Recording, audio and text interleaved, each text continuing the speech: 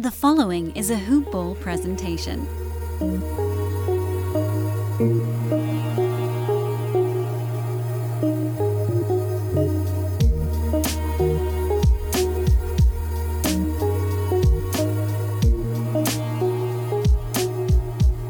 Whoa, Nelly! The Raptors win 3 in a row, finishing off the streak with a 112-106 victory over OKC. And now they have a 2-game week, however, against NBA teams that are actually trying to win.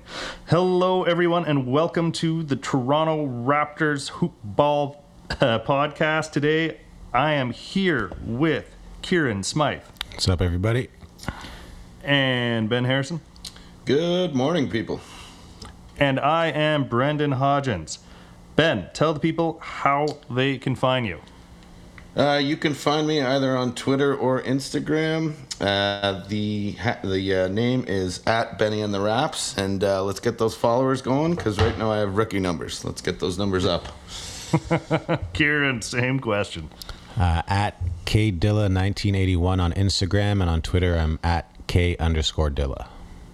And you can follow us on the podcast @HoopBallRaptors on Instagram and Twitter. And if you find yourself having a little bit of time, please head over to hoop-ball.com. That's hoop-ball.com for all your basketball needs. If you're looking to do DFS, fantasy, or just to get a little bit of betting advice, that is where you need to go. So the Raptors win 3 in a row for the first time since I think it was February 21st was the last game of a 4-game streak they had. That's when they beat Milwaukee twice, right. And then they had that weird 1990s version game where they beat the Timberwolves like 86-81. Yeah. And then they beat Philly in the next game, and then they lost 2 and then won 1. But Kieran, if it makes you feel any better, because I know you're a little upset about what's going on here, they went on to lose, I think, 12 of the next 13 and 16 of the next 18. So Yeah. if anything, is trending there, I think we're going in the right direction for you, especially as the schedule gets significantly more difficult from here on out than it was this week. Yeah, so 2 games upcoming this week. We already kind of talked about them, but again, it is against Brooklyn and I believe the Knicks. So this game here was a bit of a weird game. Definitely started off with some ugly basketball. But before we get into it, there's just one little bit of housekeeping to get at. Yuta Watanabe signs a real full-term NBA contract today. He was on a 2-way. So he basically makes as much money for the rest of the year as he made coming up, pretty much, with the new contract. And then he's also signed into a non-guaranteed one for next year. But I think it's like 3 days after the summer moratorium, if he's still on the team, it locks, or he gets paid like 300 and something thousand. And then if he breaks camp with the team, it locks in for the year. So congratulations to Utah. I imagine that's a lot of stress off his back. And obviously Freddie Gillespie signed another 10-day contract. This causes an opening for Utah, where Utah leaves. Technically now there's a 2-way contract opening, so if they wanted to sign Freddie Gillespie to that, they could. And then eventually with his 10-day contract expiring, there'll be a completely full open roster spot on the team as well. So we'll get into all that when we get there. Of course, if they do sign anybody else, other than bringing somebody up from the G League, they would not be eligible for the playoffs, assuming the Raptors make the playoffs, which obviously we're not thinking is a guarantee right now. But Kieran, from this game in particular, was there something you saw that you think that we should get into? Well, more of the same. We was continuing the trend of out-rebounding teams, although it was a close one. I think it was 47-46. But if you remember the last time we played OKC, they got 64 rebounds to our 35. Yeah. So I remember that. That's a huge thing. And again, that's in no way or it's a big way because of the new guys we got, which is showing how well they're still working out for us. Another great game from Malachi Flynn overall. He struggled a bit hitting some sort of 2-pointers in the early stages, but seemed to work out the kinks a bit. passing the ball around, getting those assists.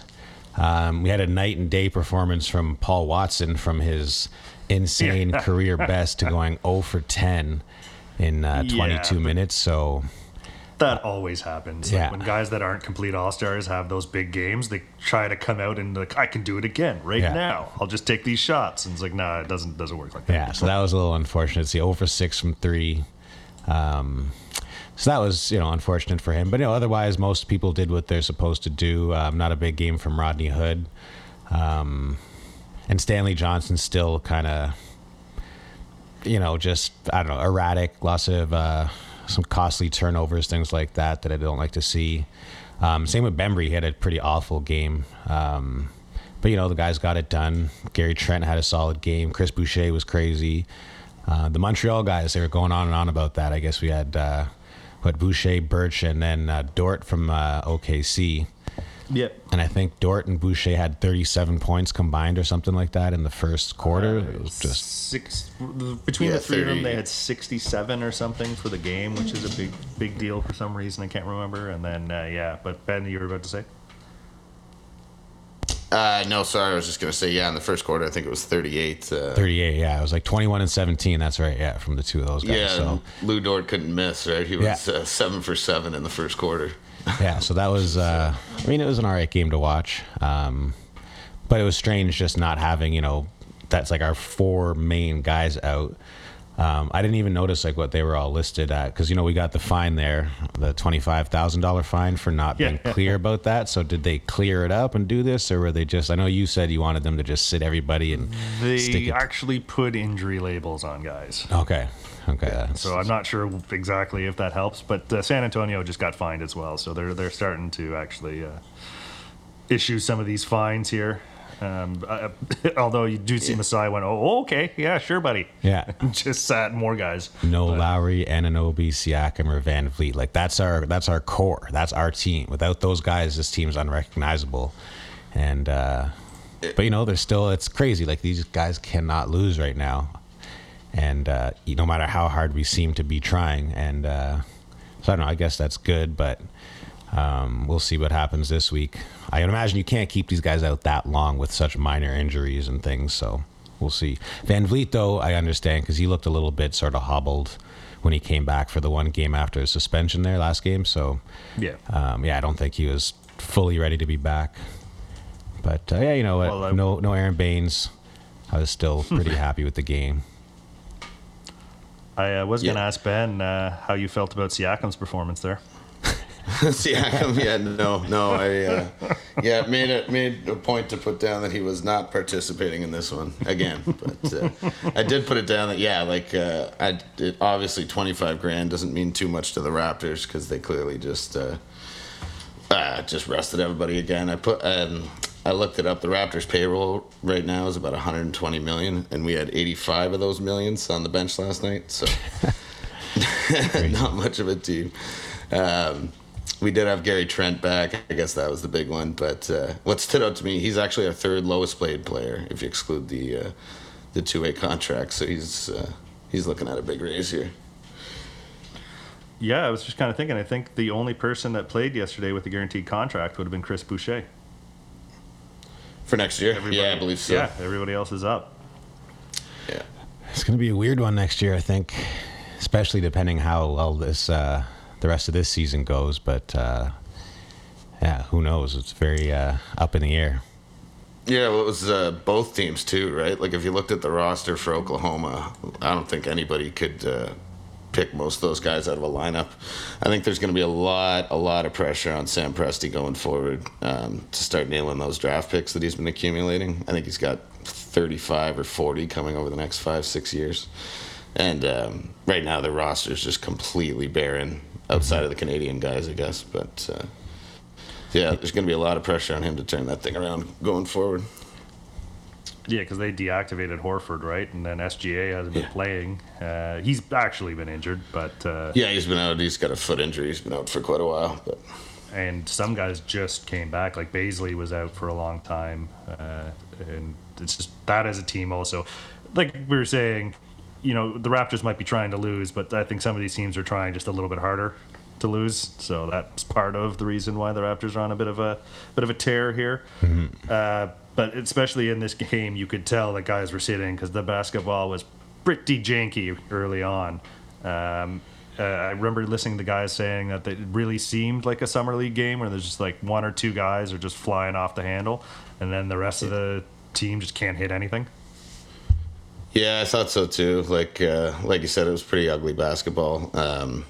I think Bembry and our man Stan combined for 7 turnovers coming off the bench in like only 30, 35 minutes between them. So if they want to keep their spot over Rodney Hood, they need to clean that up pretty quick. But yeah, pretty ugly ball. You'd like to see them have, more assists, fewer turnovers, but you've also got to be realistic about, who the personnel is on the floor right now. Yeah. When you start a third string quarterback in football, you don't really expect your receivers to have a big day. So it's kind of that kind of thing right now. But. Yeah, and well, you can basically everything can be said by the fact the Raptors shot 38.5%. They actually shot better from 3 than they did from 2. Yeah. Yeah, I believe that like probably a few of these guys, I mean, they probably spend much more time just sort of shooting threes in this NBA, right? So it doesn't actually surprise me. Like Malachi was taking a few, which I respect. He tried not just settling for threes. He would fake, get by his defender and pull up a mid-range jump shot, but he just could not buy one. So, well, Gary Trent really put the shooting guard for this game too. Yeah, yeah. He had 1 assist, and it was the pass to Boucher at the end to like seal it to go up by 6. Right. That was his only assist the entire game, and that's one of your 2 guards, right? So he's not out there to facilitate necessarily, but you'd like him to pass just a little bit. Mm-hmm. Yeah, I kind of saw that one coming last night. Just the way he started, it was like I'm the only scorer on the floor here. I'm just gonna shoot all night. He kind of slowed down because he went I think like 1 for 7 to start the game, but. Yeah, he had a bunch. He finished with 25 shots. He got a little bit, got it going a little bit later on, but yeah, 5 for 10 from 3, not bad. But then the 9 for 25 in total, leaves something to be desired. Yeah, though he is our new fashion icon. He's been looking pretty sharp out there the last few games, taking Ibaka's role. Yeah. Yeah, no. Boucher and Dort really did go toe to toe in the first half, and Boucher had almost would have been a career game leading into this year, although he's had some pretty good ones. 10 for 17 shooting, 31 points, 11 rebounds, 2 assists, a steal and a block. You'll take that from your. I guess he was sort of playing the 4, which obviously he's been looking better. Ben, he's helping out your team there, buddy. He sure is, and I'm not getting much help from anywhere else at the moment, but we'll see. It's the last week of fantasy for all you GMs out there, for most leagues anyway, so now is when we get down to it. But yeah, Boucher looked great. It was kind of, pretty funny to see their little Montreal guys have their battle going back and forth. Like you said, he finished with 31 points, 11 boards. I can't remember. That's either 2 games in a row or 2 out of the last 3 where he's finished with double-digit rebounds, which we really hadn't been seeing for most of the season. Yeah. So, you got to give a lot of that credit to the new talent at the 5, not to mention any names, but he seems to be doing a lot better now that he's out there working with Kem Birch and Gillespie rather than Aaron Baines. So it's definitely his ideal role, right? Like playing that stretch 4 rather than backup center. When you got other big guys down there battling for rebounds, it makes sneaking in and getting rebounds a lot easier after busy boxing out the big guys. When you're as tall and you can jump like he does, and it makes it a lot easier for you. Opens it up and you can sneak in and take some extras. But I think you're right. I think it was the last 2 where he had the double doubles. He's just been killing it on the board, so that's great and exactly what we need from him and everybody else. So. Yeah, that's actually something I wanted to talk about. The Raptors were very good on the offensive boards this game. I think they doubled OKC. I think it was 16-9 maybe, or 16-8. I can't remember exactly. But this 69. Kind of transitions. Yeah, okay. This transitions into our next topic that I kind of wanted to get at, the review of the 2 new guys, the big guys in the center here. You did see it like. What I noticed what would happen is every other time when there's been like a pick opportunity, the big man doing the pick would then go out to the 3-point line. That's what the Raptors had been doing. Mm-hmm. As the guy comes around and then either tries to drive or he dishes out to, the guy in the corner for the corner three. When Freddie Gillespie has been doing the pick option, and if the guy goes towards the net, he comes towards the net with him just on the other side. Mm-hmm. So what I've noticed is happening, say the guy dishes it out for the three misses, Freddie's right underneath to try to block out, and then Boucher's able to come in out of nowhere, jump up and grab the ball. Yeah. I saw that a couple of times. And then also Gillespie cleaned up a couple of ones underneath the net and then put it up for himself, So that's good to see. Almost every time, Gillespie has warts in his game, and Ben kind of talked about it. He definitely does not know where he's supposed to be sometimes. But is there specifically anything from this game, Kieran, that you saw between Gillespie and Birch that you want to talk about?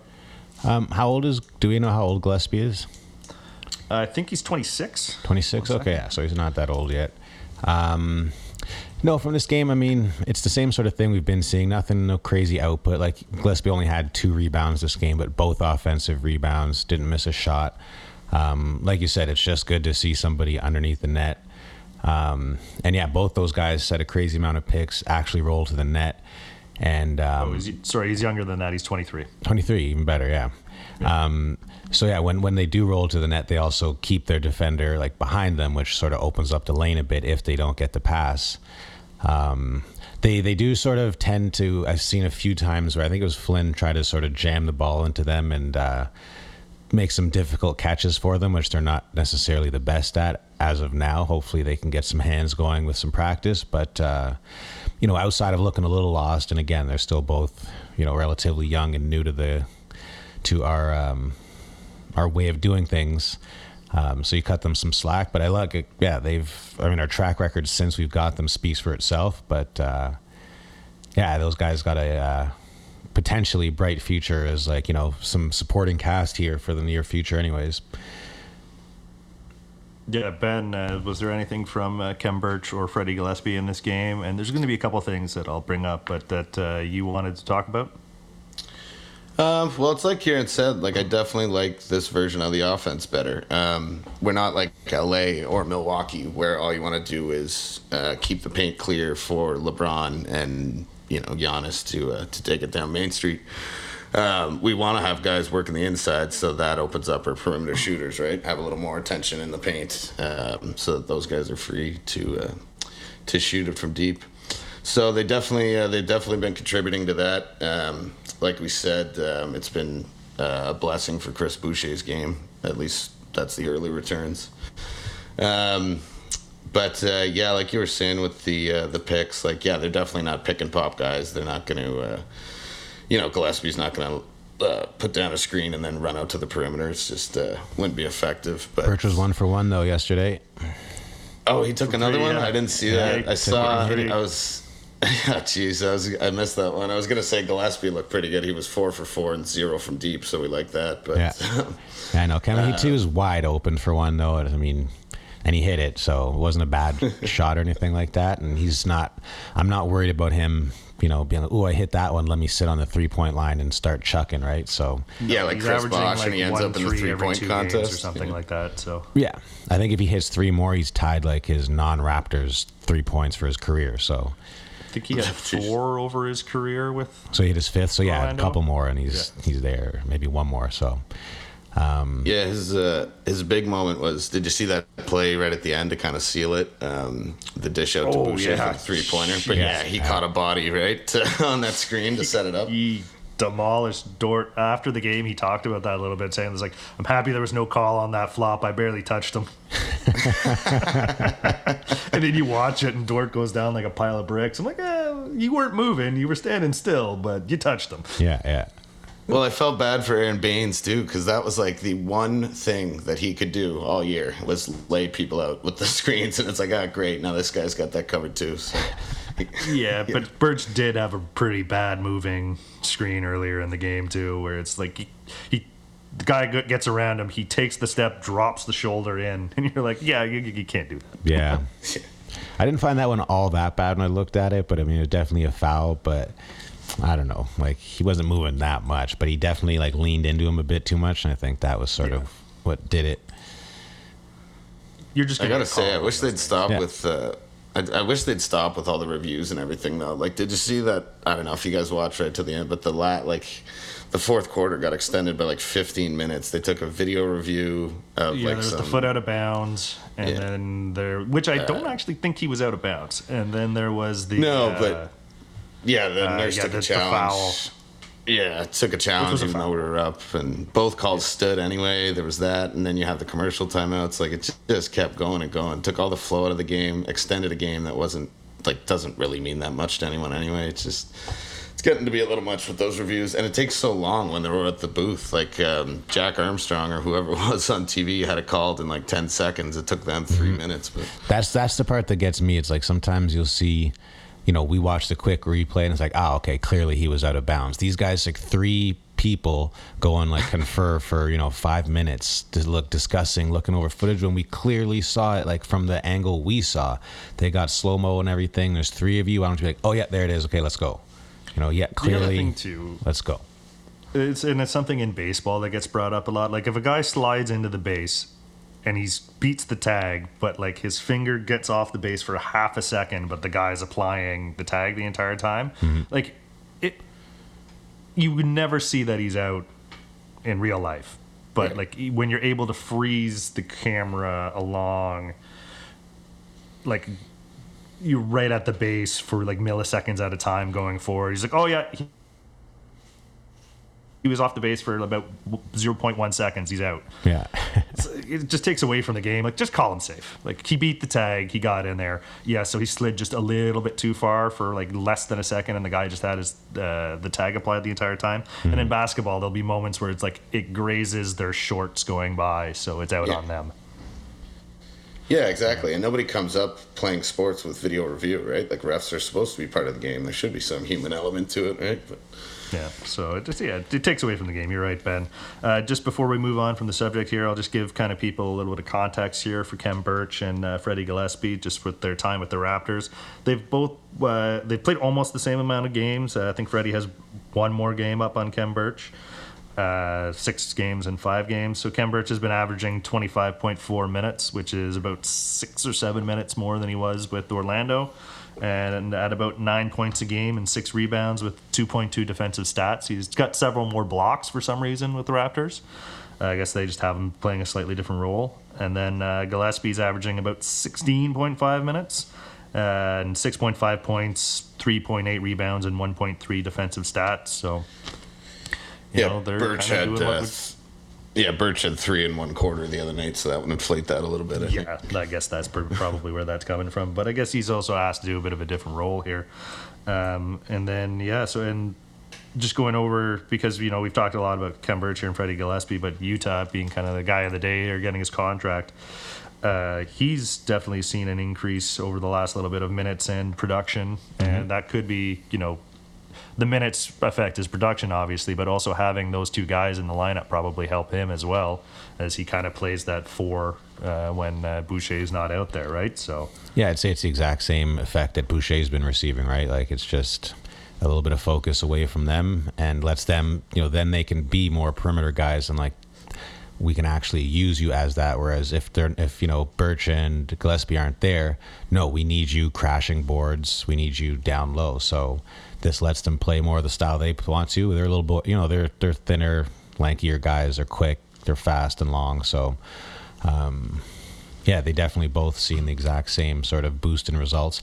One of my concerns moving forward is, like, what are we going to do when we get, like, you know, 4 of our biggest names back into the lineup? Like, it'll be very interesting to see how they mesh with everybody, because it's been a significant amount of time away, right? So I don't know how much they've even, like, Lowry's played, a game with these guys now or something like that. So anyways, it'll just be interesting to see if we can sort of keep it all together when and if we get all of our main guys back into the lineup, and how much they take away from other people. And so. Yeah, you know, you're likely going to lose a game or 2 when the guys come back, if they all come back around the same time, just because of that exact element. People not realizing how to play with other people when they've been like, you know, Lowry plays a very specific style of game, and so if you're not playing his style of game, you're kind of put him, on his back foot, and then the whole offense goes off. Yeah. Whereas, both Freddie and Flynn are a little bit different, and then of course when you add the fact that both Siakam and Anunoby have been a lot more aggressive lately with their style, it's going to change. Like, they were running plays with this offense that I hadn't seen them run before. Yeah. Right. Yeah. Like, there was this one that it was 3 guys up top, and what they were doing was they were setting a pick as a guy comes across, and then they set the pick as the guy comes across, and then Utah was the third guy to get the ball, and he cut towards the net. But when he did that, Freddie Gillespie was in the corner. Like, he never moved the entire time. He came down the baseline. Utah cuts in, draws the help, pass underneath the Freddie, and he put it up for a layup. Nice. Yeah. Like, and they were not running that play very often before, right? It was a little bit more ISO ball with Siakam kind of going up and then getting into the where he can get his kind of lob going. Well, that's the one thing that we're sorely missing now is like someone who can create on their own off the ball. With the exception, like, I'll give that to Trent. He can kind of do that, but he's still working into doing it reliably.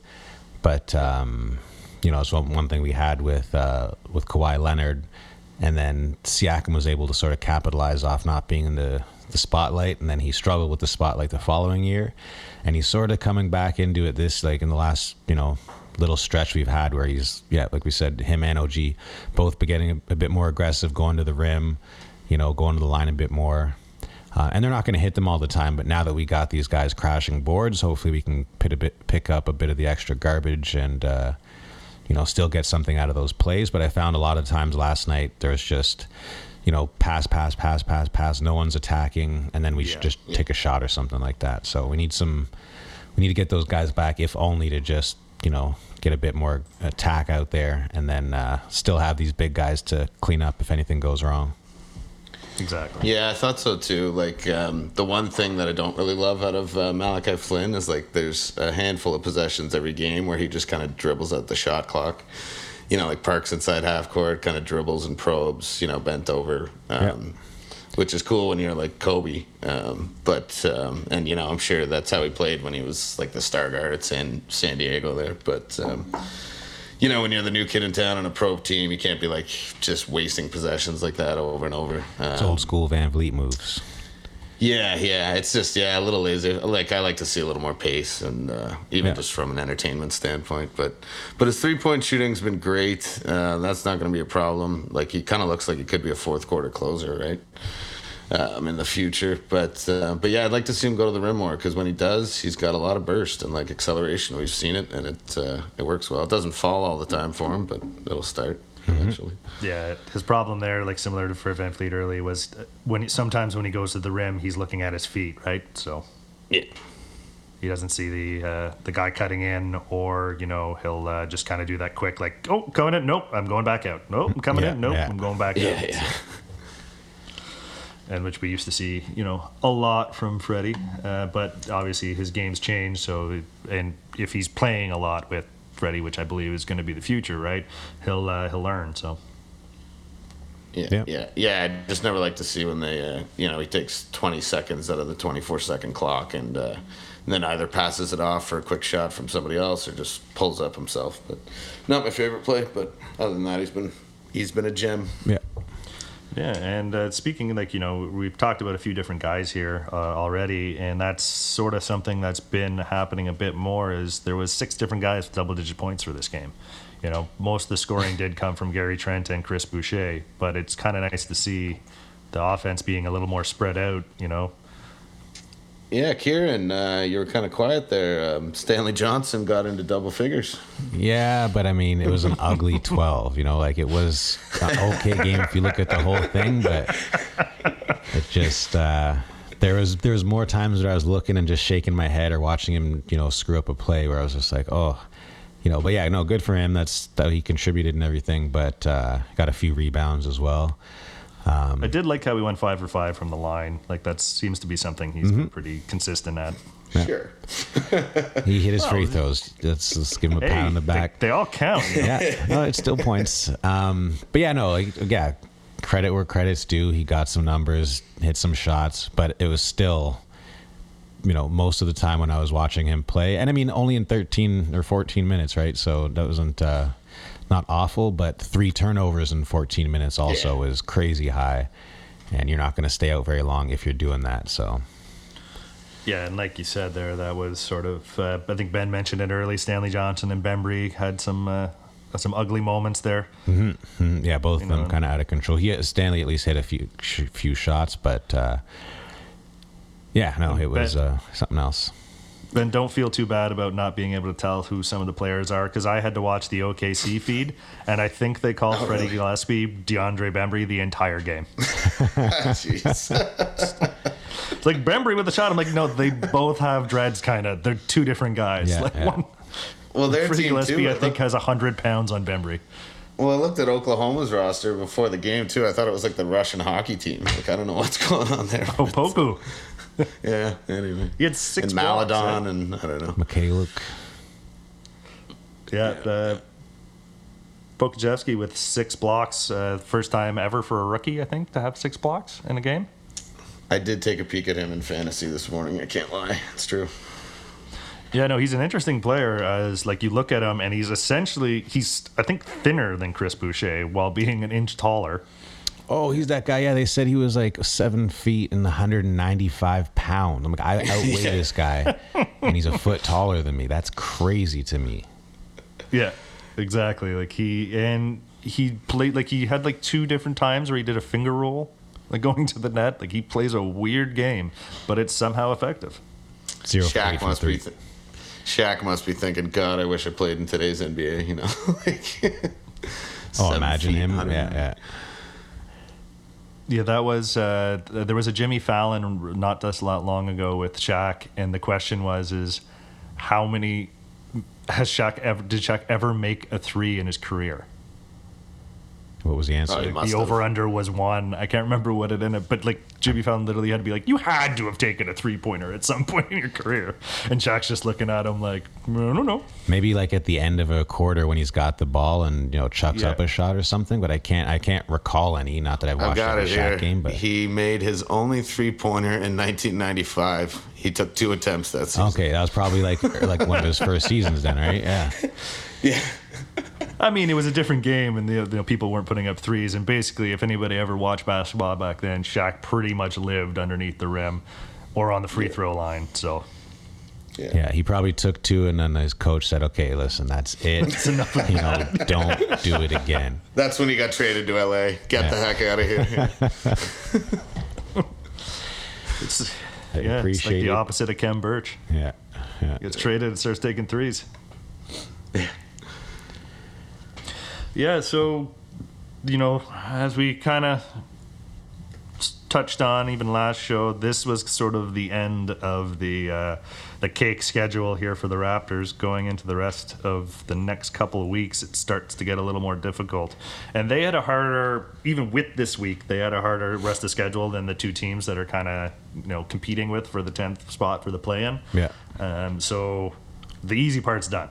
Now comes the difficult part. They have Brooklyn twice in the next 2 weeks. They have one against Cleveland, who is like in full tank, and then they also have what did I say, Utah and LA coming up. So it's going to be an interesting 2 weeks here. And like I said, Kieran, the last time they won 3 in a row, they lost 12 of the next 13. So Yeah.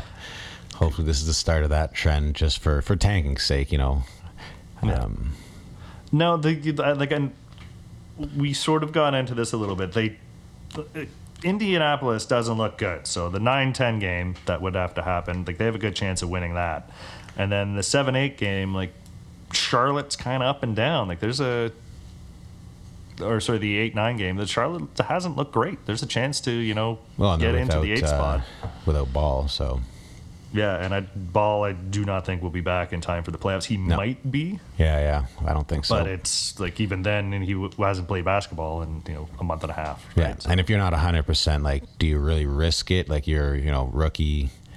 You got to think about your future, right? So if he's not 100%, it's a pretty risky move to try to come back. So we'll see. yeah. Now the only thing too is like the Wizards have been on a bit of a tear, and Chicago won their last game, so there's no guarantees here. And then you'd also you don't want to be one spot out of the playoffs with the 15th pick or whichever, right? You'd rather be more into the lottery. Ben, do you have any? Sorry, go ahead. Yeah, well, right now it's just the Twilight Zone season. We're 4 games back of 8th place, but we're only 4 games ahead of 13th. So, and that's the difference between like picking in the top 3 or picking, number 11. So, I know what I'm hoping for, but yeah, we'll see what happens. Chicago's the wild card, I think, right? Like, because they should be winning, but they're not at all. I think they're only 4-6, 5-5 in the last 10, something like that. Yeah, 4-6. Yeah, it's just tough to kind of know what's going to happen, though, because you never know who's going to play. Like when we go up against Washington, if Russell Westbrook plays, then you're always in danger of getting smoked. But of course, he could be rested. Deal, right? Yeah. Although, didn't we just beat them recently? Yeah, sure they did. That Westbrook was sort of Gary like- Trent, the buzzer Westbrook beater. kind of like fed us that game at the end. He just run up and start shooting like immediately when they got the lead in like the fourth quarter. I think there was like 8 minutes left. He would just run up, just shoot a 3, run up, shoot a deep 2. Like no plays being run, nothing. Just comes up, pops it, and like we get the ball back and started cutting down the lead. It's like, dude, use the clock. Like, what are you doing? So I get the frustration like some of his teammates have had with him because like that was just. I was In happy every for city. it because look, I'm not playing on his team, but I was sort of shocked. I was like, what is he? And he did it like 4 or 5 times in a row. I was like, okay, interesting. So, he's as great of a player as he is and all that. He can be very detrimental at key moments. So you got to keep him reined in. Yeah. On while we're talking also just about like the standings here, it's so weird. You look at it, like the Knicks are in 6th, and they have a 1.6 offense versus defensive rating, and then everybody else is negative from 7 to 15, other than the Raptors who have a 0.7. It's like So Yeah. weird. just one of those seasons. It's like they lose these tough games and then blow out teams, right? So Yeah, I found a couple weird ones when I was looking at the standings. Like, we're 10 games under 500, but with a positive point differential, which is pretty weird because I don't recall us having that many blowouts, like a ton of wins where we blow out the other team. And then some other ones, like the Lakers are in 5th in the West, and they keep falling. They might end up as far as 7th, it looks like they could. But they're still the number 2 team in Vegas for the title odds, just behind Brooklyn. yeah, that has a lot to do with Anthony Davis and LeBron not being in there, though. Yeah, of course. It's just like, when have you ever seen that? I think they're like 9th or 10th overall. And the other weird one was Phoenix has been in 2nd place in the league for a long time now, and they're like way back in the title odds. They're 13-1, which I can't explain it away, but it's still very bizarre to see. Yeah, that Vegas, like you've been saying for a while now, the Raptors kept getting like good odds against tough teams, and you were like, just bet against them because Yeah. they hadn't been winning those games. Yeah, wish I had done that. It's always hard to bet against the Raptors, though. Just watching, praying they lose. It's no fun. So. You don't like betting against your team, but like for a while there, it was the smart move. Yeah, absolutely. Yeah, right now there's too many X factors. I wouldn't risk it now. Yeah, you never know who's going to play. So, and then so that leads us in. It's going to be quiet week, 2 games. I believe it's one Wednesday, one Saturday, and then they have a few more games the next week. But still, I think it's quieter as well. I think it's only 3. Everything's gonna be quieter than last week. I guess was just like back to back, day off, back to back. Day 5 off, and game, 7, back, yeah. day off, back to back. Like it was crazy. Yeah, I think they had 9 and 14 or something crazy like that for the last couple of weeks. So yeah, that was making up for those games during the COVID, the 2 games that got lost there. Right, That had yeah. a lot to do with it. Yeah.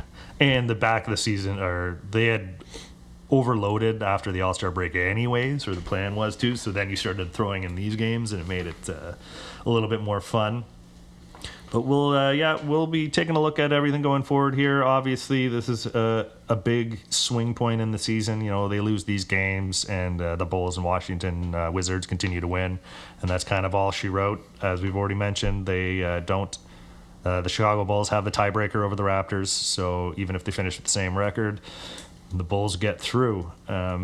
Doesn't look like. Well, you know what? The weird thing is the Pacers keep losing.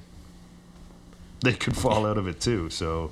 there's not a very good chance to make it up above like into the true 8 or 7 for any of the teams here, unless they went on like 10-0 tear in the next 10 games. So looking like either it's going to be a play for the play-in or the tank is on. Thank you, Kieran. I hope you have yourself a great day. Yeah, we'll talk to you next time. Ben, you have yourself a good one. You too, sir. And everybody out there, thank you for listening. And we love you, B. Everybody, have yourself a wonderful rest of your week. This has been a Hoop Ball presentation.